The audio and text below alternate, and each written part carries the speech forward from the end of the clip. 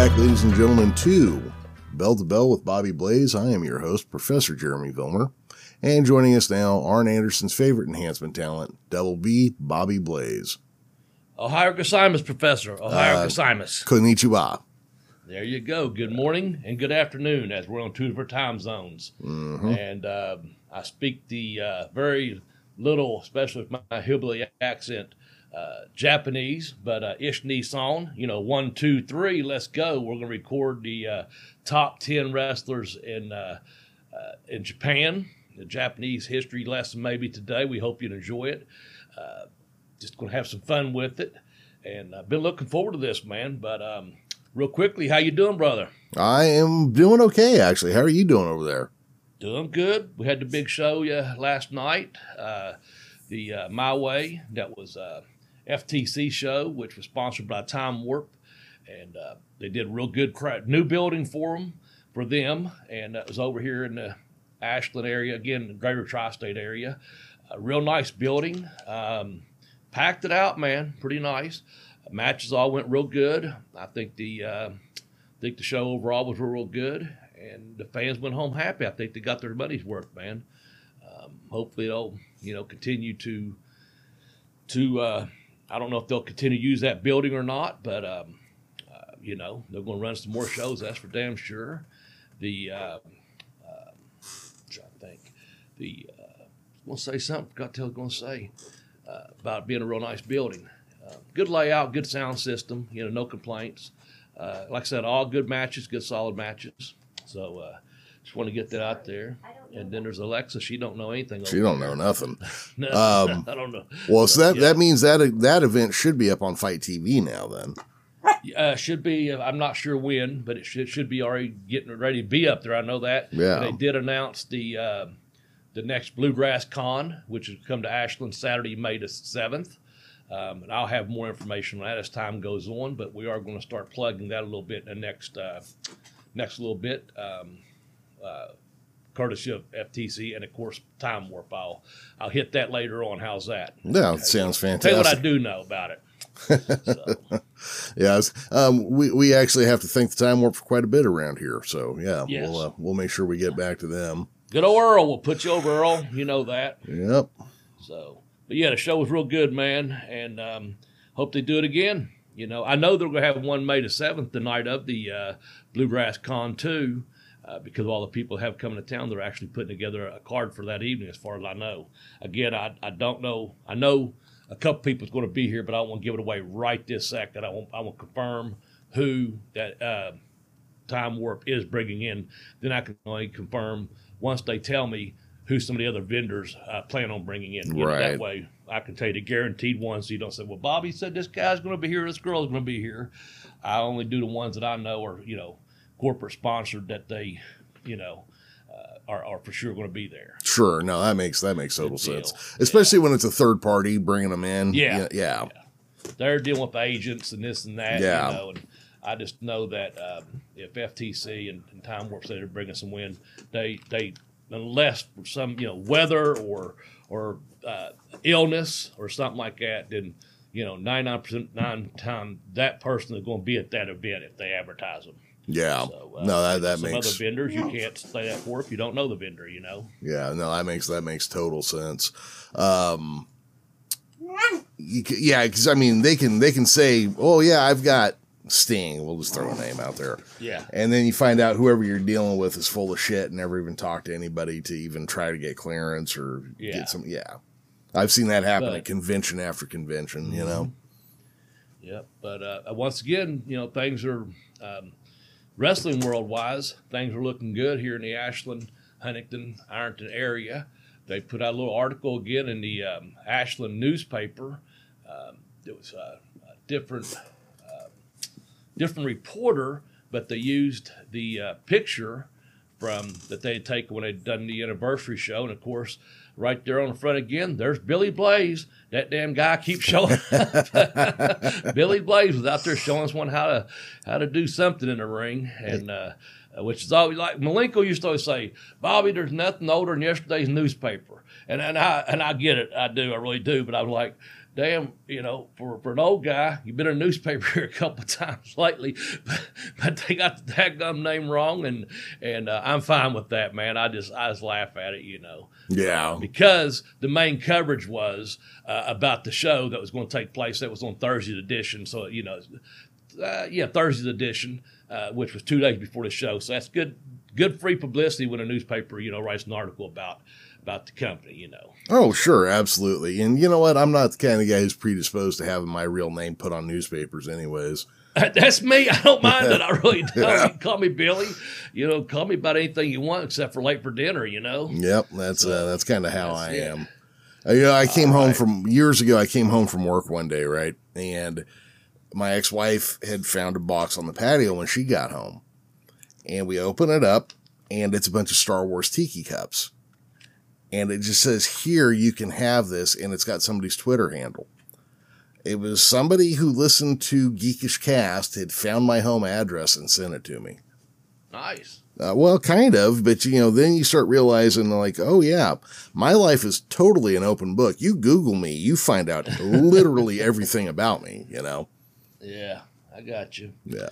Well, if anyone wants to send me some Omaha steaks, which has happened, I appreciate it. Send me one of those boxes. That's fine.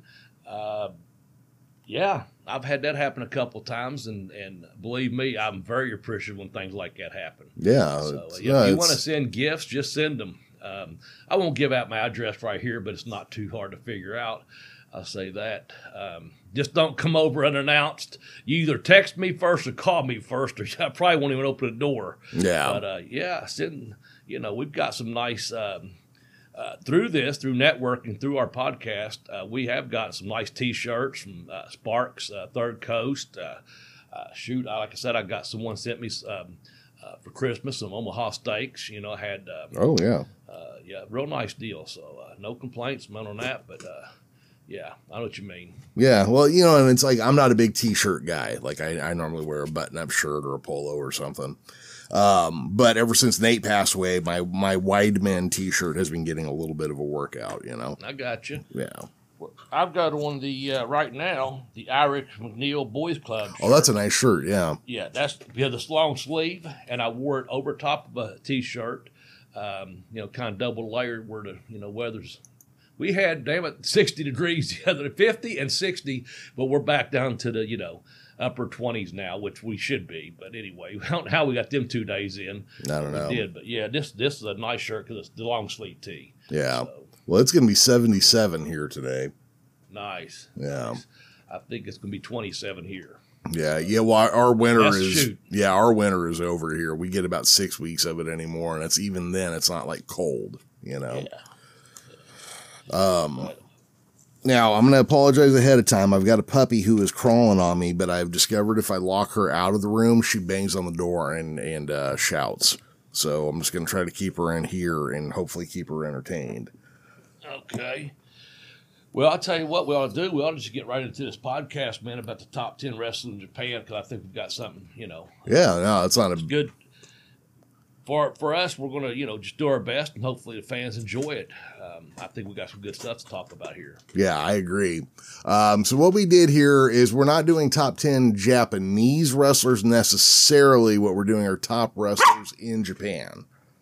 So that way we get a little more room, but we did try to keep it to mostly Japanese people. Yeah. So, and it's kind of a history lesson too, not so much just this one person or that one person. There's decades long careers we're talking about here. Yes. That transition of the different companies too, how some things took place. So we hope you enjoy that part as well. Yeah.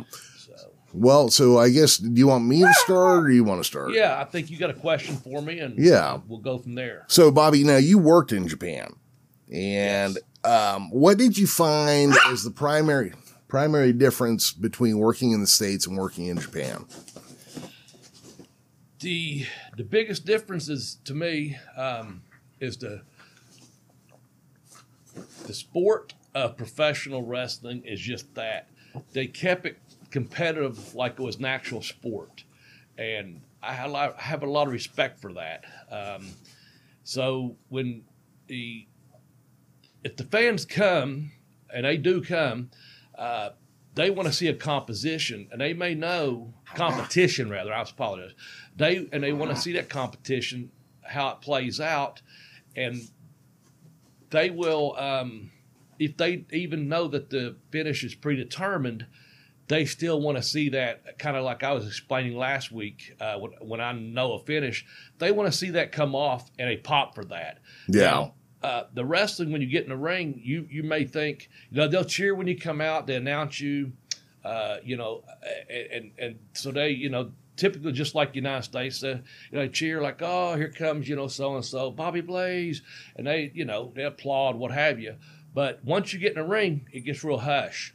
Every once in a while, someone may yell out someone's name, Bobby, or Jinsei, or Sasuke, or whatever. But those are rare, honestly. It might happen 2 or 3 times a night for 2 or 3 different wrestlers, but it's just someone just got excited, yelled it out. But what they do is they watch you, and they watch you wrestle in and out of holds, counters. They like that. They don't mind that if you get hooked into a submission type hold early on in a match, that you grab the ropes. They respect that. There's kind of an underlying rule there. I know UFC, not UFC, I'm sorry, UWF over there, and we'll talk about that later on. They had a rule where you can go to the ropes 3 times before you actually basically submitted your fight, because they was doing like shoot fighting. Sure. But in pro style, babyface going to the ropes 3 times doesn't make any sense. It doesn't make any sense at one time in the United States for the babyface to grab the rope. But if you're in a submission move over there, and it could be, say 2 or 3 minutes into the match, and you grab that rope, they respect that. Oh, the match isn't going. He didn't quit. But he had to get to the rope. He couldn't counter that, But then what they do when that happens, say you counter something really, really quick, and you come up and you face off against each other, or you hook someone for a submission, you get to that rope, and the referee makes you break it. They pop. They come. They they get it, and they clap for you. So there's a lot of oohs and ahs, and they just they observe. The other thing I liked about it was you'll see people as soon as, and these tickets are not cheap for professional wrestling. There, the yen. I mean, you're talking people pay top dollar to get in some of these events, and you'll see people coming to the shows. Businessmen will come to the shows right off work in their business attire. And some of them will get a room in that town. They'll take the train and boom, get to the town, and watch their professional wrestling. And then knowing they have to be back at work that next day, they'll get a room right there and zip back. Wherever the show's at. It's a very dedicated crowd to the wrestling fans over there, and they're very respectful to the professional wrestlers. They're we're going to go over the word gaijin, which is what the foreign wrestlers are known as, having pale eyes or, different skin tone, basically. But they're very respectful, and they, enjoy seeing a good match. And the fans that come, there's a good interaction between them. There's a lot of respect between them. They bring, speaking of gifts, getting you some Star Wars stuff, they bring presentos, presents to the wrestlers sometimes. And sometimes that's something they have made for you. Maybe they drew your picture. Sometimes it might be, just speaking for me, on a summer tour, the tour bus I was on, we had cooler on it and cooler of beer underneath the underneath the bus there rather, and go to a town a couple times. Next time you're there, they bring you a 12-pack of beer. Put it in the bus. And of course you share that for everyone. It's not yours because they give it to you, but they know when they're giving it to you, they know you're going to share that. That's what it's meant. Spread it around. Yes, and that too. So just little things like that. Just a lot of respect, man. Mm-hmm. When that was one of the Excuse me, let me get a drink here. Two of my earliest goals in wrestling on a professional level were I wanted to be on a TBS on Saturday night, the Superstation. And also, when I got really started training with Dean, after about 4 or 5 months in Tampa, I was like, Jeremy, I don't know what's wrong with my voice. I really don't. Apologize for that. I was out late in the cold last night, but I wasn't ever cold. I just happened to be out in it a couple of times, arranging some things for the show. But that might be it. But anyway, I thought early on too. I thought, oh, I want to go to Japan because I kept seeing these Japanese guys come to Malenko's and train, and see them in magazines. And we used to get the old videos from there.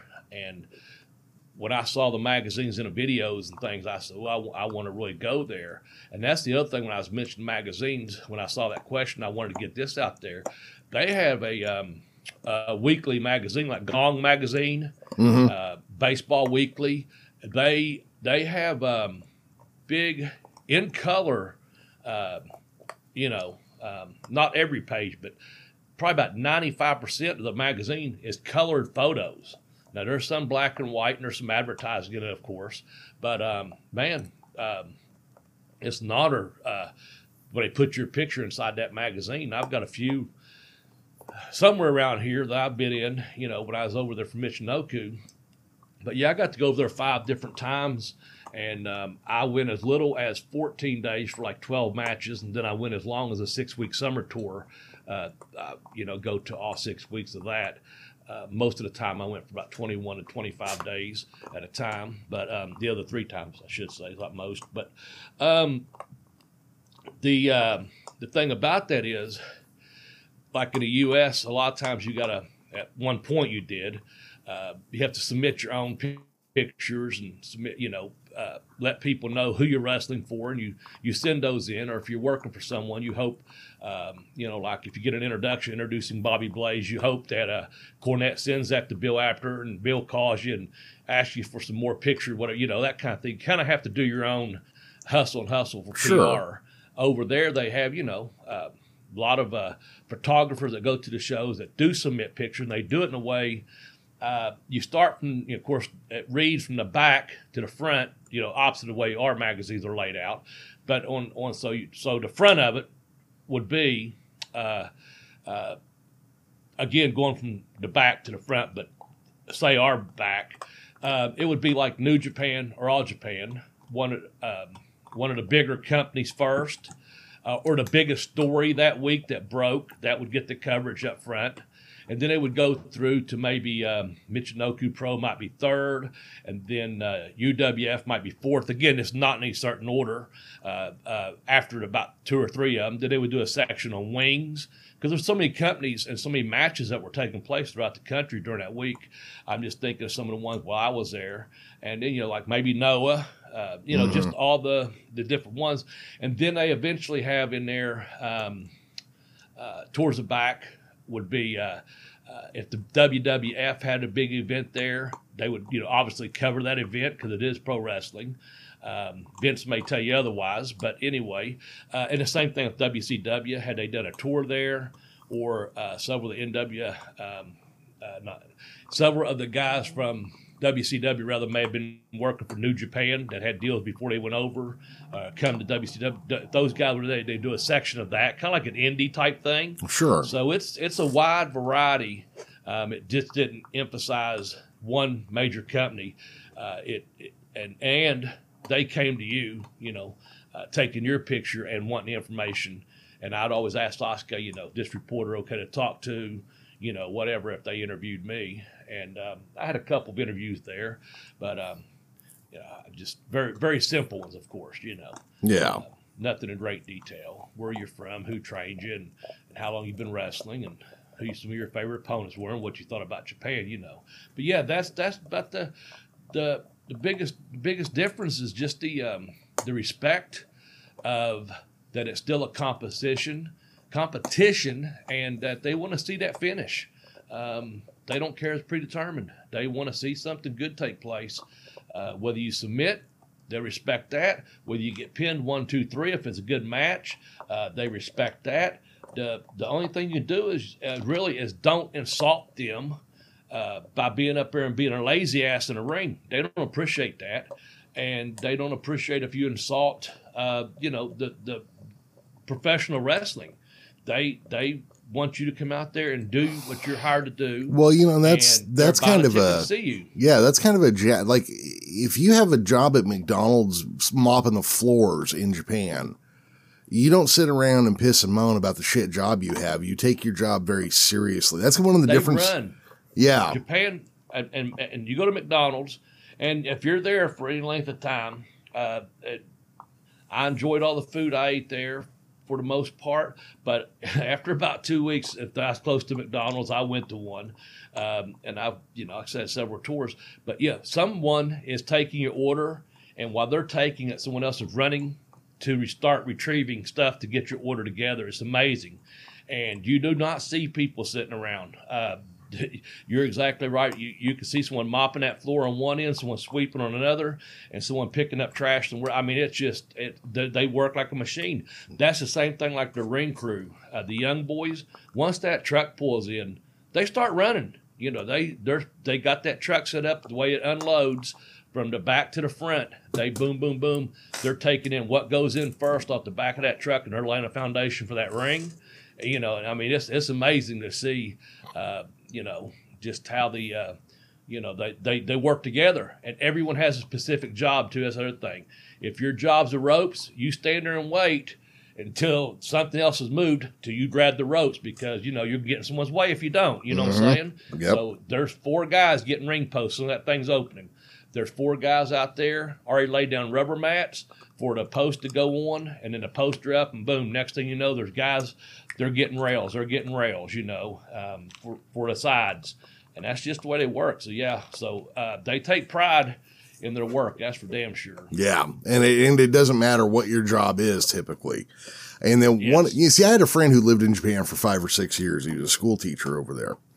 And he told me a couple things, like he goes, you're expected to go out drinking with the boss after work and then stay out till 1 or 2 in the morning, get shit-faced drunk, throw up on yourself, show up to work the next day in yesterday's suit with your vomit on you, and they just look at you and go, you are very strong, Yeah. And then the other thing was he was talking about concerts and stuff. So he's like, so there'll be t-shirts and a program and whatever under the seats, right? Mm-hmm. And unless somebody from the venue on stage says, hey guys, there's a t-shirt and a program and a picture book, blah, blah, blah. If they just tell them that they're there, they'll leave that stuff in those seats when they leave, unless somebody actually says, and those are for you to take home with you when you leave. All right. So we have laid out 10, what we are going to say in our opinions are great wrestlers in Japan. And we're going to start with number 10 here. Bobby, you ready? Yes. All right. Number 10 is going to be, in general, the Gaijin, which is going to cover our usual suspects, Dory and Terry Funk, Stan Hansen, Bruiser Brody, Abdullah the Butcher. Lou Thesz had a pretty big standing in Japan. He was known as Tetsuo, which translates roughly to the Iron Man. Mm. So, the Von Erichs had a pretty big career in Japan as well. Oh, yeah. That's right. Yeah. The Funks way back when, they started, booking people over there at one point because they had that Amarillo, Texas territory, and Japan would send young boys over to the Funks, to train and to get matches there. Sure. Same thing with different country. Sorry about that. Calgary would do that. Mexico, they did that. There was guys that would be sent over here for 1 or 2 years and work these territories before they came back. And over there, that's another thing. Here's something I did like about that. Not just everyone becomes a professional wrestler over there. Most of the time, you have to be selected, or you apply to one of those, New Japan or All Japan dojos. And on that system, it's very strict, regimented, and you work for about 2 years, basically doing what they call exhibition matches. Before you actually got to do a quote professional style match. So they paid their dues quite a bit. So Yeah. getting back to what I was getting at is a lot of these young guys, maybe for after a year or so, they would go out to Amarillo and work with the Funks. You know, they had that relationship with them. And, of course, out of that whole group, we're talking about just the Funks here, Hanson come out of that, and so did Brody, you know. And started off with the Funks, and they took them over there, or at least got them started, got their foot in the door, what have you. And then they took over from there as far as, you know, men being men. Same thing with Abby. You know, he was something different. Of course, the original Sheik, they were unique characters, and they became fixtures in you know, Japanese wrestling. Legendary status, of course. So, and like I said, you put Dez in there. He, you know, being an NWA World Heavyweight Champion, that meant something. So, of course, they want the NWA champion to come over and defend his title against their best, you know. Oh, yeah. So, you know, they got to say, you know, again, you're talking Race went over, Flair, you know, and Hogan. of course, worked with Hogan and Bockwinkel, you know. And I tell you what, if you're looking for, I haven't done this recently, it might be a good day to do it. There's a lot of good footage of, you'll get a Bockwinkel and a Race in a tag team match, you know. Yeah. You'll get the Funks, of course, against Hanson and Brody at some point. You know, I mean, you get some really good matchups that you're like, you probably didn't see in the United States. And if you may have read about a magazine where maybe Brody met someone here or there in the United States, but on there on YouTube you can find some really good stuff. Like I said, to see someone like to me like a Bockwinkel. I'm thinking there's one of them he teamed with or wrestled against Race and in a tag team match. And it's really cool because, you know, the political NWA and AWA, you know, over there they're working together because they're on the same tour, you know. Yeah. And that to me is some pretty good wrestling. Well, you know, and occasionally, this is like super occasionally, Florida Championship Wrestling or Championship Wrestling from Florida, you would see like Harley Race and Stan Hansen versus the Road Warriors for the AWA Tag Team Championship. Stuff you wouldn't really see like outside of those two markets, you know? Yeah. You know, one of the things I did want to comment on real quick is that wrestlers are big enough stars in Japan, or at least were throughout the 70s and 80s, that often in comic books and video games and cartoons and other things like that, pro wrestlers would be kind of surreptitiously drawn in. Like Abdullah the Butcher is in Fist of the North Star and several video games and cartoons. Characters based on Bruiser Brody show up here and there. So they're a little more mainstream over there, you know. Funk had something, but I can't remember what it was, what his deal was. It was in his book I read several years back, but he had something like that going on too. Yeah. So, but that's our usual suspects. I mean, we could talk about those guys all day. In fact, we've put together several, you know, two or three of our most popular ones. Of course, I'm going to mention Terry Gordy because that was another mainstay over there, but we did a special on him and Brody and Hanson, and actually Abby too. So yeah, those were some of our most popular segments or podcasts have we done on those guys. Yeah. So you can look back in the archives and you can find out more information, especially if you're new to the program, to find out some. You know, we did a legit, you know, top 10 reasons we love Bruiser Brody or Abdullah Butcher or whoever we was talking about during that time. Yep. So, you know, let's move on. How about that? Hold on real quick before we do. We forgot to mention the greatest tag team of all time, Dr. Death and Bam Bam Terry Gordy, the Miracle Violence Connection. Yes, there you go. I mentioned Gordy, I forgot, but Williams needs to be in that group too. Absolutely, man. Absolutely. And I'll tell you this, the Malenko brothers, some tag teams after get the Bulldogs is on there. That's awesome. Also, sorry about that. The Fantastic. That's what I was trying to think of. Yeah. I guess the Malenkos is on there. That's a hell of a match. You're to find that match. And of course, you got the Bulldogs on there. They'd be gauging because, you know, they're English wrestlers. Of course, I think they booked themselves out of Calgary at the time. But yes, there was so much good wrestling. If you just go type it on YouTube, if you haven't already done so, do yourself a favor. Take a couple hours, 4 hours one day, however long you want to go down that rabbit hole, and just watch you some good, not only just Japanese wrestling, but watch some of the Americans and the gaijins, I should say, have matches with each other in Japan as well as with the Japanese superstars. You'll be doing yourself a treat if you do that for yourself. I'm telling you. Yeah, absolutely.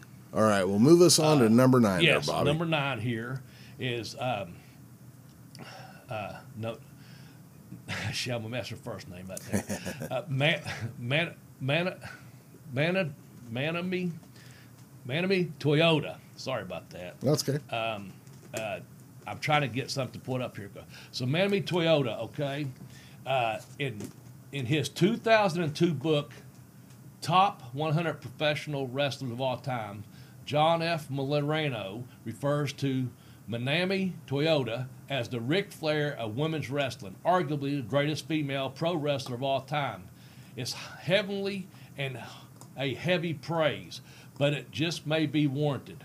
Toyota raised the bar for women's wrestling to even greater heights in All Japan women wrestling in the 1990s. However, unlike Flair, Toyota was both a master technician and a high flyer, dazzling fans with moonshots, suicide dives, and diving headbutts off the top rope. And that comes from Sisterhood of the Squared Circle, The History and Rise of Women's Wrestling by Pat Lepardre and Dan Murphy. So I just wanted to get that out there. She began her career at the age of 16, making her debut in 1987 with All Japan's Pro Wrestling. Anyway, take over from there, Professor. How's that? Well, so this is one you kind of turned me on to. I didn't know a whole lot about her, but she's got like a 30 or 35 year career span. Only recently retired. Yeah, I think 2017. Yeah, and she worked at the same place from 1987 till it folded in like 2008 or something. Yes. I mean, it was a very long period of time that she was in just one space. So, yeah, I mean, I just kind of quickly went over a lot of the stuff about her, and apparently, if you know about her, then she is one of the greatest wrestlers, not greatest female wrestlers, greatest wrestlers of all time. Yeah. Like you said, she had a floor game and a flying game. Yeah. And it's somebody I'm going to have to go watch some of now because I'm only passingly familiar with her. Yeah. Well, she was a 4-time WWA World Single Champion, 1-time IWA World Champion, as well as the longest reigning champion, 3-time WWA Tag Team Champion, 4-time winner of the Japan Grand Prix, 5-time winner Tag Team League Best Tournament. She has been awarded 7 5-star matches from the Wrestling Observer for her individual efforts, and another 7 for her work in tag teams, giving her the record-setting 14, as well as 2 Match of the Year awards, and was named Most Outstanding Wrestler in 1995 and inducted to the Observer Hall of Fame in 2002. That's pretty damn impressive, man. That is. So, yeah. And, we was talking off air. Her name wasn't really the first one to come to mind for either one of us. And I certainly do not want to do an injustice to women's professional wrestling in Japan because while I was there, there's another section of the magazine. They always did the women's, All Japan Pro Women had a section on them there. And I think on at least 2 of the tours I were on, 2 of the girls, or a tag team, 4, were sent over for a week or so of the tour I'd be on, so just to mix the show up some. And I did not ever see one bad female professional wrestling match while I was there. Those girls go at it, man. They bust their ass. But, some other names that come to mind was Bull Nakano, and I said Awesome Kong. And these ladies, Jeremy, that's another thing. In Japan, with, you see the big marquee advertising, everywhere. Sasuke done a cell phone, I was like 97, I was there. He was doing a cell phone commercial, had his picture up in, I don't know, in Billboard in Tokyo or wherever, and he's answering the phone there, or whatever the commercial is. These girls the same way. You know, ride down the street and there'd be a big billboard with Awesome Kong, and then have the tour dates of All Japan Women on it or something like that. Yeah. So they were over, man, huge. And like I said, she had the floor game and do the suicide dives and all that stuff. Those girls, and I tell you, every one of them. I don't know that one. That damn Alexa, I don't know what the hell's wrong with her today. She's off, She don't know man. anything. She like me, I don't know nothing. But no, they man, the back bends and the calisthenics and the bridges. But those girls, when they started at 16, they take them in, 16, 18-year-old girls. They usually have at least a 10-year run. They're not allowed to have boyfriends. I mean, it was strict. And then, but what it was, it paid off for those shows because, man, they were top tier. Every one of them could go. Yeah. Every one of them could go. So, and once again, when you did them, I put up some footage of Debbie Malenko for a friend of mine a few weeks back, and told her to watch this. You want to see something? Watch this. And it was like, that's real. That's real. And I'm like, yeah, you're in the business and you believe that's real. That's the way you got to do your job now, because that they just bust her ass and do it, man. But I'm glad we put a lady on this list. Oh, yeah. And that's who we chose to go with. And so, like you said, had a 30-year career. Well, so, as Nami Toyota, and I apologize about the name butchering earlier. Yeah. As we get down towards the Toyota. bottom of the list, you'll see there's like 5 or 6 people that had to be on here. And the rest were ones, we had to just kind of like make a call. Who did we feel was, best represented these positions? And, there should be, because Japan's got a really robust women's scene in pro wrestling and has for forever, it seems like. Yeah. So, it's kind of important, but, who do you go with? Right. That was one of the problems I kept banging into. Well, bang into number 8 for us. How about that? All right, number 8, and watch how I handle this, Bobby. I can't pronounce his first name, so I just call him Okada. There you go. That's what I'd say. Now, Okada is the most decorated IWGP Heavyweight Champion in history. 30 defenses across 5 reigns and a combined 1,790 days as champion. And then, but for a 2-year period, he had a 720-day 12 defense reign from 2016 to 2018, just as one standalone period. Really, with him, I think you have to go watch his matches to appreciate him. Yeah, and that's what I've got to do. I honestly haven't watched anything for probably 6 or 8 months with Okada on it. Yeah. A friend of mine turned me on to him several years back, probably around 2016 or 17 or so, and I've seen some of his matches, but that'd be my best advice too, to be honest. That's the best way to describe him. Just watch some of his matches and you'll be very, very impressed, and you'll be very, very glad you did. Yeah, that clothesline of his, lariat, I guess, really, that Rainmaker, that is one of the nastiest looking ones I've seen since Stan Hansen, Yeah, well, that's saying a lot then. It really is. Now, he doesn't swing as blind. He's got a little bit nicer short arm setup, but Gotcha. yeah. Stan's just swinging for fences and hoping a head's up there somewhere, and because it's not going to be attached too much longer once he makes contact. Yeah, he's going to knock that right out of the park, man. But yeah, with Okada, you got to watch the matches, and I get a lot of our fans aren't going to be Kenny Omega guys, but if you get a chance to watch the Omega Okada matches, check them out, because they are really, really something to see. Now, Okada's still fairly young, and they're already calling him one of the best wrestlers of all time. So, that's shoes to fill. Yeah, so I mean that's a heavy load to carry, but it kind of, every time I see him, I'm just like stunned by it. I'm just like, Jesus, he's really, really good. Kind of like an older Kobe Carino in a way, There you go. We brought him up a little bit earlier. We off the air, so we'll just kind of leave that at that, I guess. Otherwise, we're going on a whole nother tangent. Yeah, maybe we'll save that one for a little bit later after. Yeah, I think so, because we're both pretty big on him. Yeah. Well, let's go on to number 7 here, Jeremy. Okay. Muta, Kenja Muta. the Yes. great Muta. So, man, he has to make this list, man. When he come to this country, he was a very good-looking man, very well built and could wrestle. And I think, from my understanding, if it wasn't for his work rate, I mean, getting him over just being a foreigner and being a Japanese wrestler, I think the other Japanese wrestlers, I don't know personally, I'm just saying my opinion, they might not have liked the guy because he was just so good looking and so well built and getting over and stuff, and it's hard to present him as a heel because the fans, I think, wanted to hate him, but they also was like, this guy's very talented. Let's watch him. Yeah. I think some of the other Japanese guys were like, I'm not saying it's jealous, but they was like, yeah, he's got something special here, But he was just.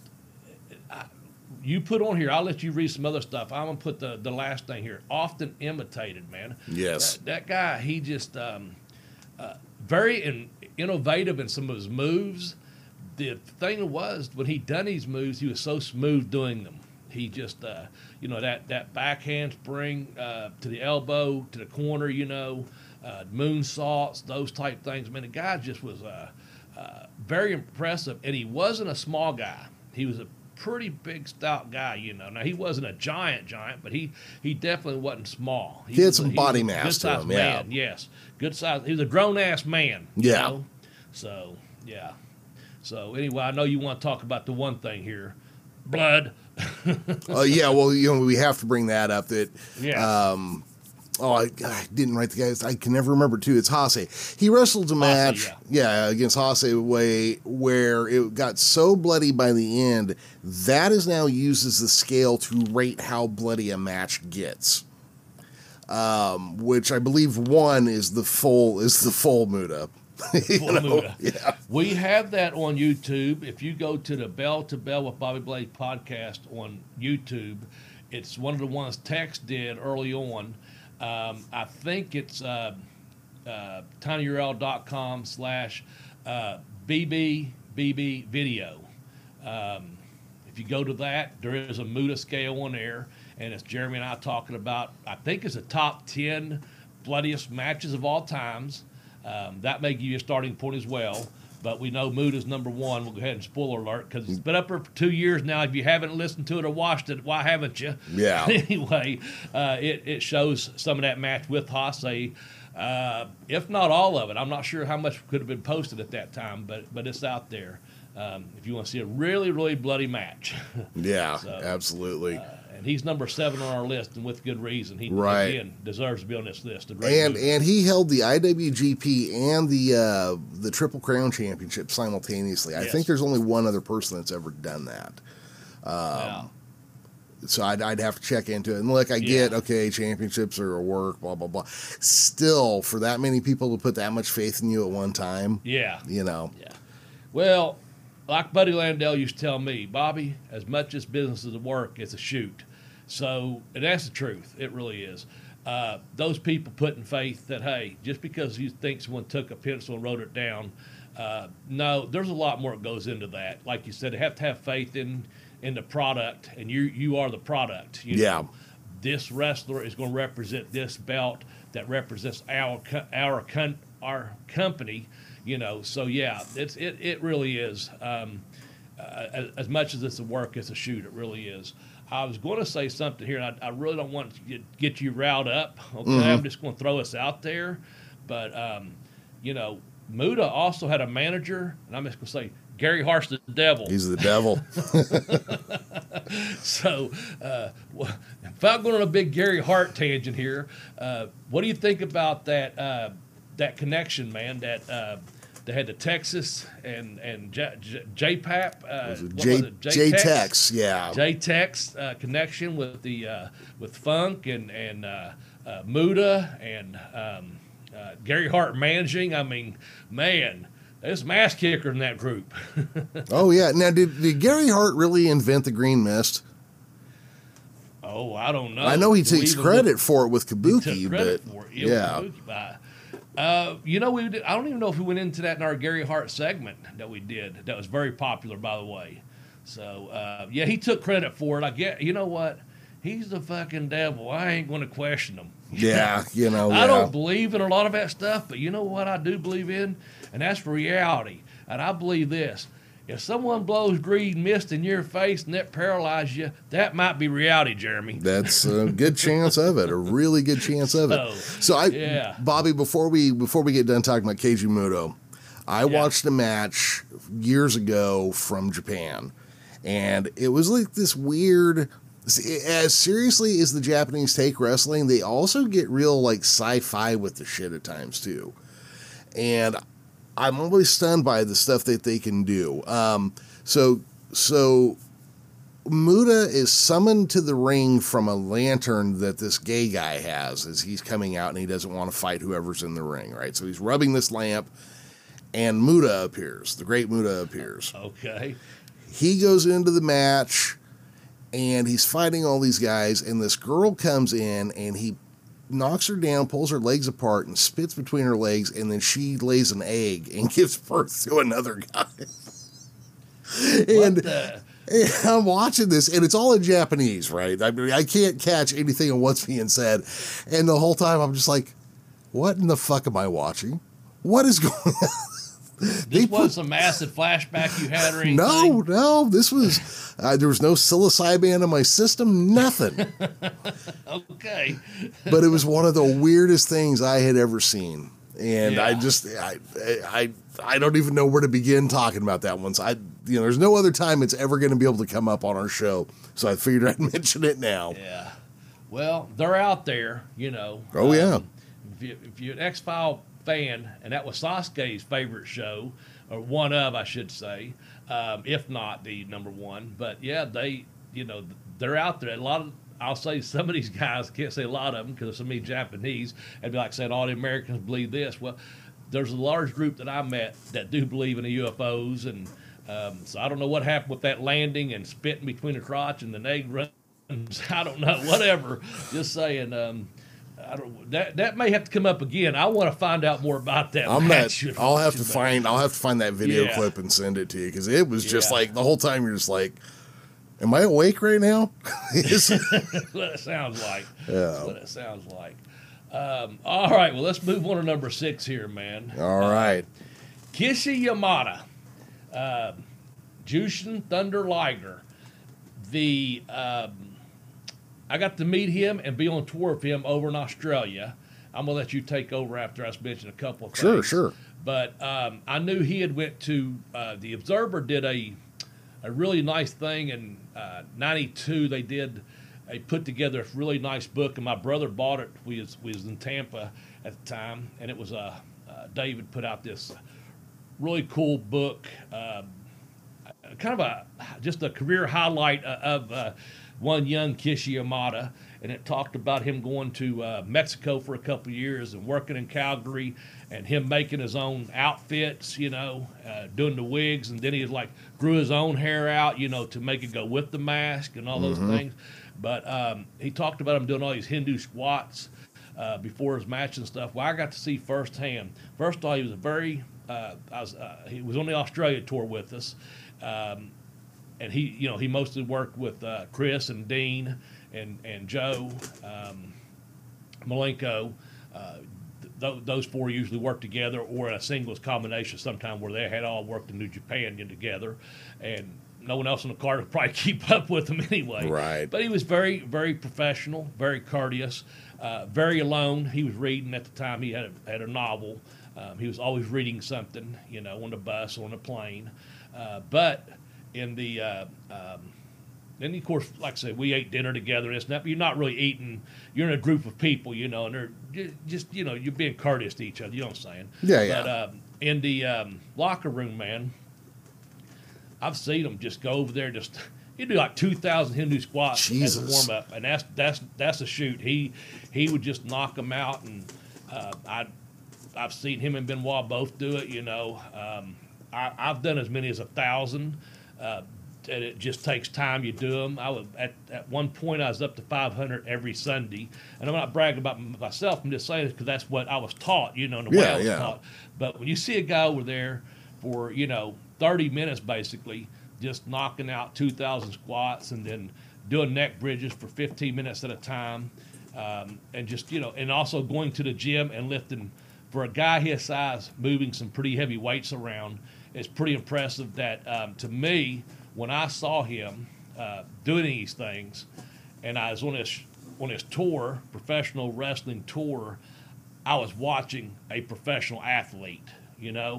I was telling when I was on Facebook many years ago, I was talking to Bull Payne, and I was talking about these matches I was just now mentioning with the Malenkos, Benoit, and Liger, and I said, it was a great tour, and I watched every night, and he was saying, Bobby, those guys you're mentioning, he said, I'm a pro wrestler. This was what Bull was telling me. He said, Bobby, I'm a pro wrestler. Those guys are professional athletes, and it's true, man. They were in a league by themselves, But Liger, seeing him work out like that, the success early on was inevitable for him to become the biggest star that he became. You know what I'm saying? Oh yeah. I'll let you go ahead. I'm sorry. Go ahead. Well, that's he started under his name Keiji Yamada, but the next year he was given the gimmick of Jushin Liger, which was an anime character. I believe they actually licensed this character for him. And then the next year he became Jushin Thunder Liger. So I don't know what the difference is between those two characters, but it's probably some kind of crazy Sailor Moon Ultraman stuff, He just retired a few years ago. He had a 35-year career, which is amazing. You said he also spoke better English than you would think, especially when snakes were involved, right? Yes. And, hey, good recall. You're right. Yeah. We were on that tour. One of the snakes that Jake had got loose it was hot as Hades.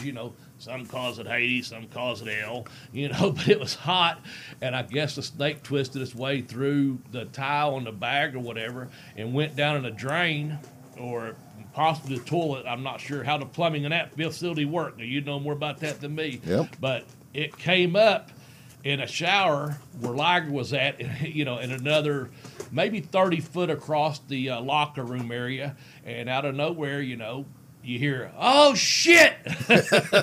in perfectly good English, and Liger comes out running butt ass naked, soaking wet. Snake, and everybody thought he was bragging about his pecker, but it turned out to be a snake. But there was a guy and two girls that were in charge of that at any given time.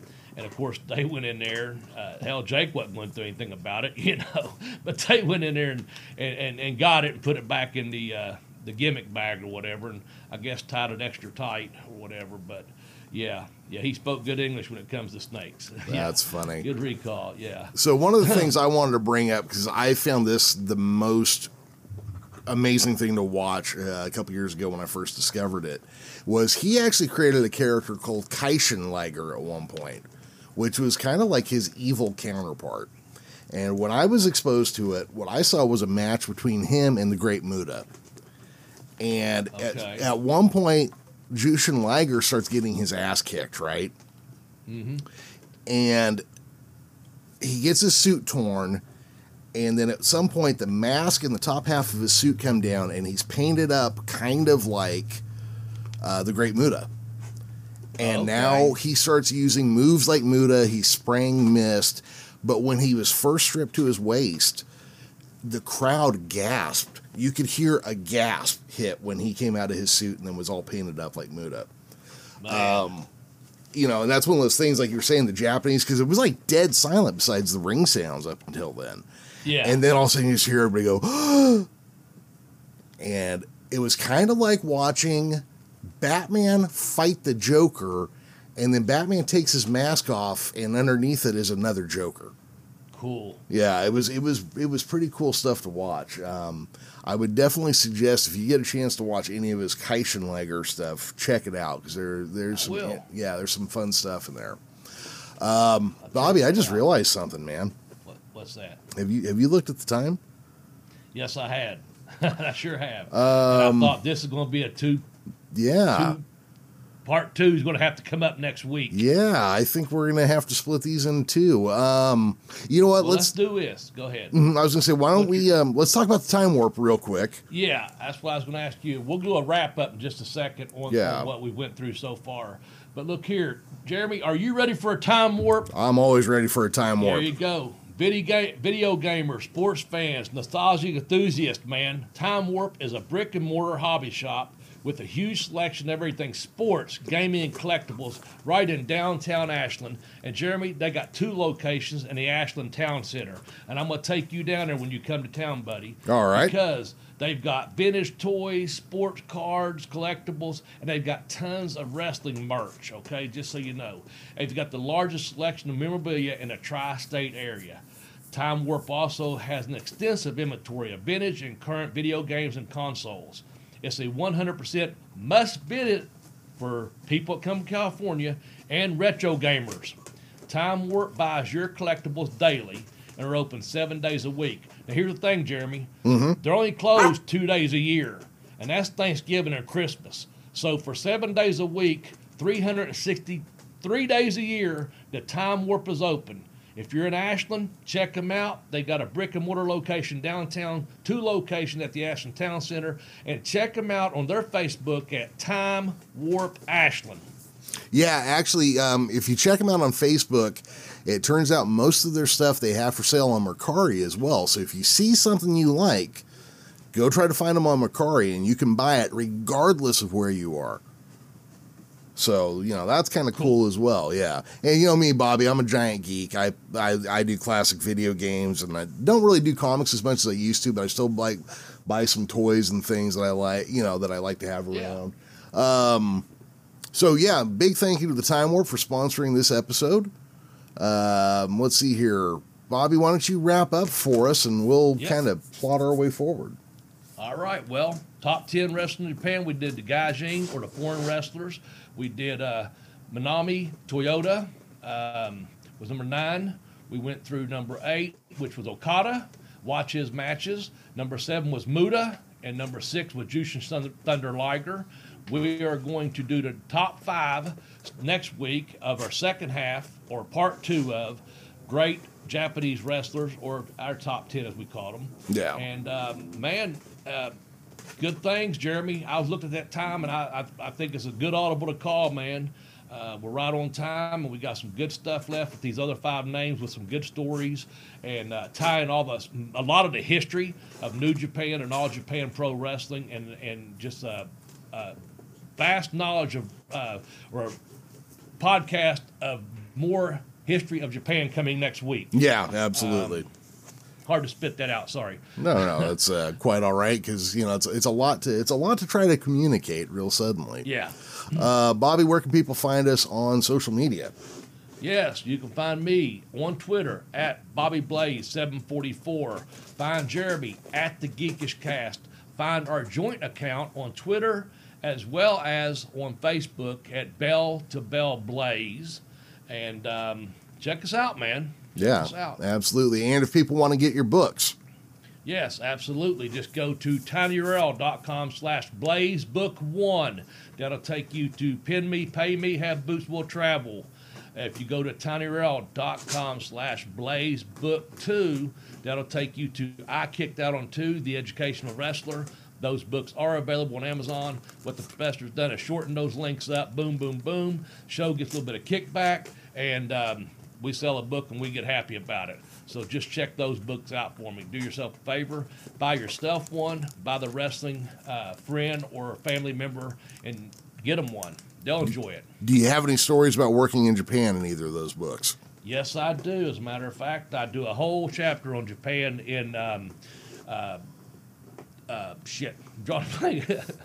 Me, Pay Me. Sorry. There's a big story all about Japan, all the tours I did there. I kind of condensed it down to one chapter. But yes, there's several references to Japan in Pin Me, Pay Me. Excellent. All right. Well, I think that's going to do us for this week, right? Yes, sir. I think so. All right, Bobby, got anything to say on the way out the door? Yeah, I do.